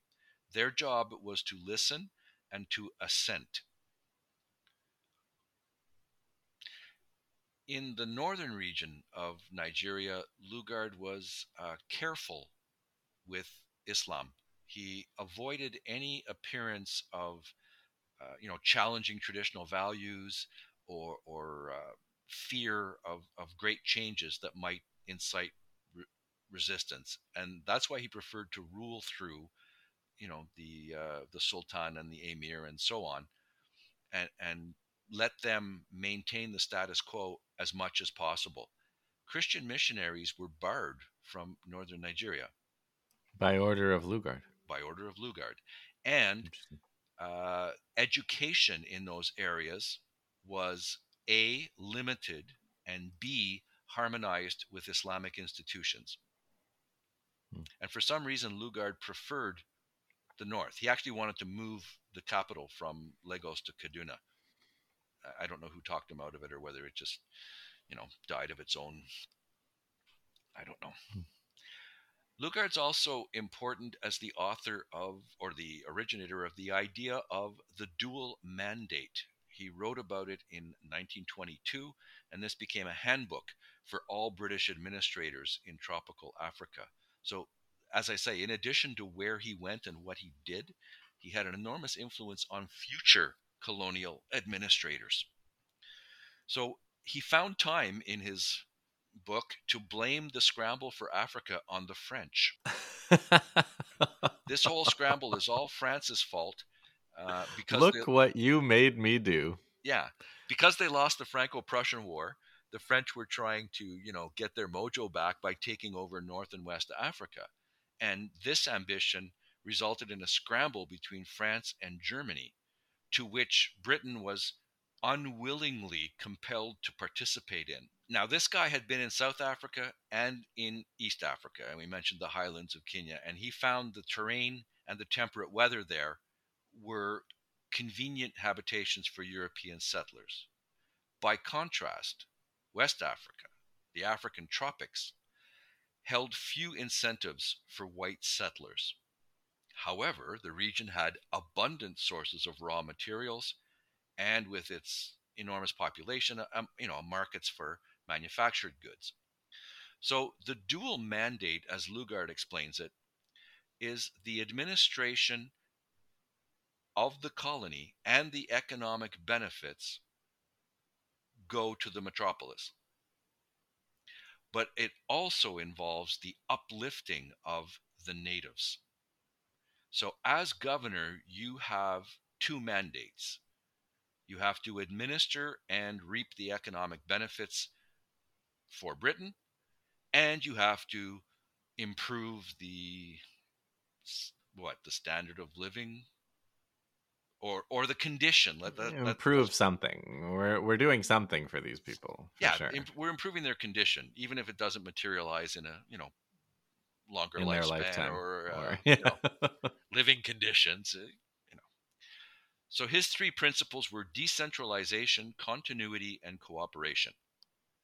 So keep the region separate, rule indirectly, use the native chiefs, use the king, use the emir, have him make the announcement of the new policy or of the continuation. Continuity, he said, was vital because Africans were reluctant to trust foreigners.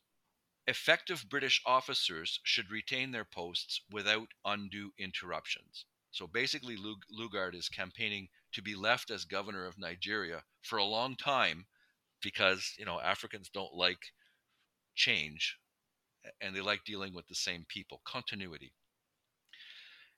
He talked about education, and it's really interesting here his approach. The education of future native rulers. You want to prevent the emergence of an educated class that might challenge the authority of accepted rulers.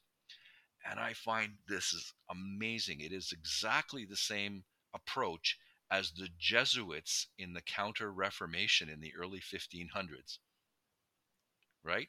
Educate the future ruler to be Yeah. pro British, to be pro everything we want them to be, and that will ensure continuity. And, Lugard says we failed in India in terms of education because we gave many of them a literary education. And that is bad for the colonized people because it undermines respect for authority. I I mean, think this is fascinating. I mean, it, first of all, I guess we're talking about 1922. So there's we left India in 1857, and so there's been a lot of stuff happening in the 1880s, and in particular 1919, which I assume was on Lugard's mind when he wrote that we failed in India. yep, But it's also interesting, just when you think about, like, I had a little rant about STEM, STEM education, and how everybody needs to learn STEM, and it's got to be everything science and math and so on. And yet, when you read things like this, you see that colonial imperialists and colonialists didn't like teaching ordinary people literary and historical and the equivalent of social Well, science. And I wonder, in you order know to teach them the glories of Britain, they would teach them British history. right. So when you teach, young Indians about the Magna Carta, when you teach them concepts like justice or liberty, well, they're going to make the mistake of thinking that that applies to them too. So teaching them our history is a bad idea because they might hold us to some of the principles that we claim. And when we get to France, we see France thinks has a different idea of colonialism, right? So Yeah, they have a different approach to education, which we'll get to later on. yeah. But Lugard says that teaching uh, literary education leads youth to despise their elders, adopt dangerous, radical attitudes. I'm guessing he means like equality or nationalism. Then there's another problem for those who are being groomed to work for the British. So that civil service clerk, the workers on the railroad, low level management positions, they're going to get frustrated when they hit the ceiling. It's not a glass ceiling because there's no question that Yeah, it's there, right? You could you can almost see it. call it the wall. So when they hit the wall and they finally understand that they are not going to be promoted beyond that, then Lugard says unrealistic expectations were created. He says in West Africa so far, the graduates of colonial schools are very unsatisfactory. They lack discipline, they lack respect for authority. So his recommendation is change the focus of education from intellectual achievement to what he calls the formation of character. So village schools can teach elementary hygiene, colloquial English, trade skills, crafts, plus moral and religious instruction. Higher schools, so regional schools, they're going to have to supply the large demand for clerks, bookkeepers, telegraphists, printers, railway workers, and of course, teachers for the village schools, although he notes that they don't need to be as highly qualified. And then at the highest level, you would have boarding schools with British headmasters, British school monitors, field sports, and the adoption of disciplinary punishments, which should fall more directly on the offender than fines. So that's the Mm, stick. The carrot would be beatings. prizes for good conduct, moral instruction based on the principles of natural religion, and an emphasis on personal conduct. But this is so interesting because, again, like when conservatives in Western countries talk about how how we don't need these useless programs, and all this arts and liberal arts and social science and sociology or whatever it is. We don't need any of that stuff. What we need is the basics and engineering and technical education. It's like the colonial you have from the mouths of these colonialists that's what they wanted to do to better control their colonies. It is exactly the same. Yeah. Exactly the same. Yeah, I don't think This it's a coincidence. Your STEM argument is something I've been aware of for several decades now. Yeah, by concentrating on science and math, which are apolitical, yeah. you avoid, feeding these radical ideas and opposition to authority and critics and things like that. Lugard's immediate successor from 1919 to 25 was Sir Hugh Clifford, uh, an aristocratic professional administrator with liberal instincts, who had won recognition for his enlightened governorship of the Gold Coast from 1912 to 19. And apparently, the two men had diametrically opposed attitudes or approaches to colonial development. So, unlike Lugard, Clifford said that colonial government had the responsibility to introduce the benefits of Western experience as quickly as practical. He was aware that the northern Nigeria, the Muslim North, would present problems, but he had he had hopes. I'm sorry for progress along the lines which he laid down in southern Nigeria. He anticipated a general emancipation leading to a more representative form of government, economic development, encouraging enterprise by Southerners who moved to the north, while gradually restricting European participation in capital intensive activity. So he's planning on handing over the economy and eventually the direction of the government to the inhabitants of the country. What an odd fellow. He was uneasy with the amount of latitude being allowed to traditional rulers under indirect rule. So he opposed any further extension of the authority, the judicial authority held by the northern emirs. He said he did not consider that their past traditions and their present backward cultural conditions afford to any such experiment a reasonable chance of success. In the South, he saw the possibility of building an elite educated in schools modeled on European methods, and numerous children of the elites attending high-ranking colleges in Britain. And these schools would teach the basic principles that would and should regulate character and conduct. The Colonial Office made a decision. Given the choice between Clifford's approach and Lugard's approach, they went with both. So Right. in the South, they allowed Clifford to make some changes, but they stopped him from making any alteration to the procedures in the North.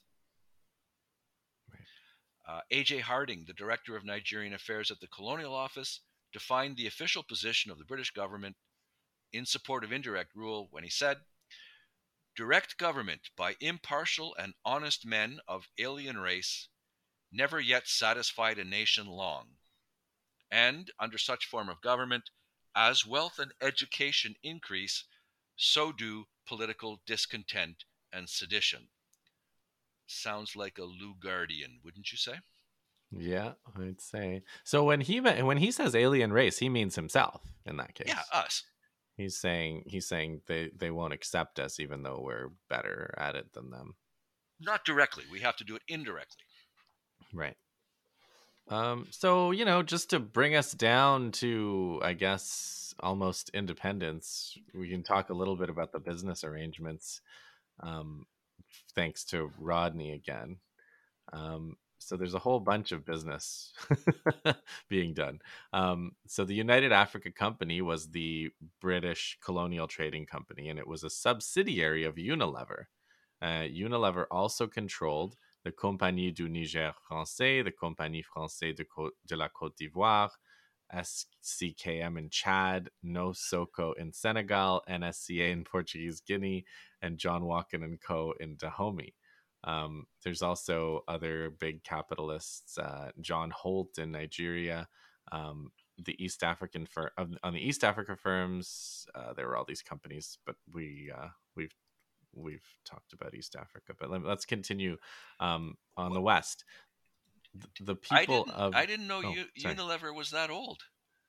Oh yeah, yeah. And it's somebody Leverhulme, Lord Leverhulme. So the lever is not a physical lever; it's somebody's name. It, if you're not aware of who Unilever is, They make food, ice cream, vitamins, tea, coffee, breakfast cereal, cleaning agents, water and air purifiers, pet food, toothpaste, beauty products. They're the largest producer of soap in the world, and they own over 400 brands. In 2020, they made 51 billion euros. And They we'll see them again in Congo, by the way, because they're pretty big in Congo they too. also own Dove, the soap, Persil, Hellman's mayonnaise, Knorr, Lipton, Lifebuoy, Sunlight. Wow.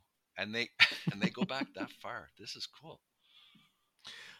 So again, Rodney, the people of Ghana and Nigeria met the United Africa Company everywhere they turned. It controlled wholesale and retail trade, owned butter factories, sawmills, soap factories, singlet factories, cold storage plants, engineering and motor repair shops, tugs, coastal boats. Some of those businesses directly exploited African wage labor, while in one way or another, all operations skimmed the cream produced by peasant efforts in the cash crop sector. Um, Before the First World War, the most important individual in the whole of British West Africa was Sir Alfred Jones, chairman of Elder Dempster Lines, chairman of the Bank of West Africa, and president of the British Cotton Growing Association. The Niger Company was like or the Niger Company, I guess it's the English, like a lot like the Societe Generale of Belgium in the Congo when we get back to them. Rodney again. When Lever Brothers took over the Niger Company in 1929, they became heirs to one of the most notorious exploiters of 19th century Africa. The Niger Company was a chartered company with full governmental and police powers during the years 1885 to 1897. In that period, the company exploited Nigerians ruthlessly. I'd say they also made war upon them fairly constantly. Mm-hmm. Furthermore, the Niger Company was itself a monopoly that bought up smaller firms tracing their capital directly to slave trading. Similarly, when the UAC, the United Africa Company, was born of the merger with the Eastern and African Trading Company, it was associated with some more capital that grew from a family tree rooted in the European slave trade. Example: Cadbury and Fry. Cadbury's? Mm-hmm. Ring any bells? The two foremost English manufacturers of cocoa and chocolate were buyers on the West African coast, while in East Africa, the tea manufacturing concern of Brook Bond grew and exported tea. Many of the Marseille, Bordeaux, and Liverpool trading companies were also engaged in manufacturing items such as soap and margarine in their home territories. This applied fully to the United Africa Company, while the powerful Les Yeux Group, processing oils and fats in France, had commercial buyers in Africa. However, it is possible to separate, maybe he meant it's not possible, to separate the trading operations from the industrial ones. The latter represented the final stage in the long process of exploiting the labor of African peasants, in some ways the most damaging stage. So now we could get to the 30s. Um, There's the so-called cocoa holdup of 1937, the Gold Coast cocoa holdup. For several months, cocoa farmers refused to sell their crop unless the price was raised. A West African Cocoa Control Board was set up in 1938, but the British government used this to hide the private capitalists and to allow them to continue making their exorbitant profits. In theory, a marketing board was supposed to pay the peasant a reasonable price for his crop. The board sold the crop overseas and kept a surplus for the improvement of agriculture and paying the peasants a stable price. In practice, the boards paid peasants a low fixed rate during many years when the world prices were rising. None of the benefits went to Africans, but rather to the British government itself and private companies. And guess who the chairman of the Cocoa Board was? Jo- John Cadbury. Oh, So the board sold to the U.S. At high prices. The British took all the profits. And then when we talk about World War II, we can get back to the way the reverse lend lease worked. Tin and Malaya were important in this context of war loans being paid in goods from the colonies. So the British borrow money from the Americans and pay the Americans back in um, goods from their colonies, from Africa, Malaya. Africa supplied mineral and agricultural products. Cocoa was third as a dollar earner after tin and rubber. In 1947, West African cocoa brought over $100 million to the British dollar balance. Besides having a virtual monopoly on the production of diamonds, South Africa was also able to sell to the United States and earn dollars for Britain. So it's a whole, it's quite a world system that they built, and West Africa was a big deal. Next time, I'm gonna talk about just Benin because there's a fantastic new book by a museum curator who wrote a book called "The Brutish Museums," and it's a case study of the Benin bronzes and the sack of Benin, but lots of great stuff about colonialism in West Africa in general in there. Um, any other conclusions do you have, Dave? Well, looking forward to learning more about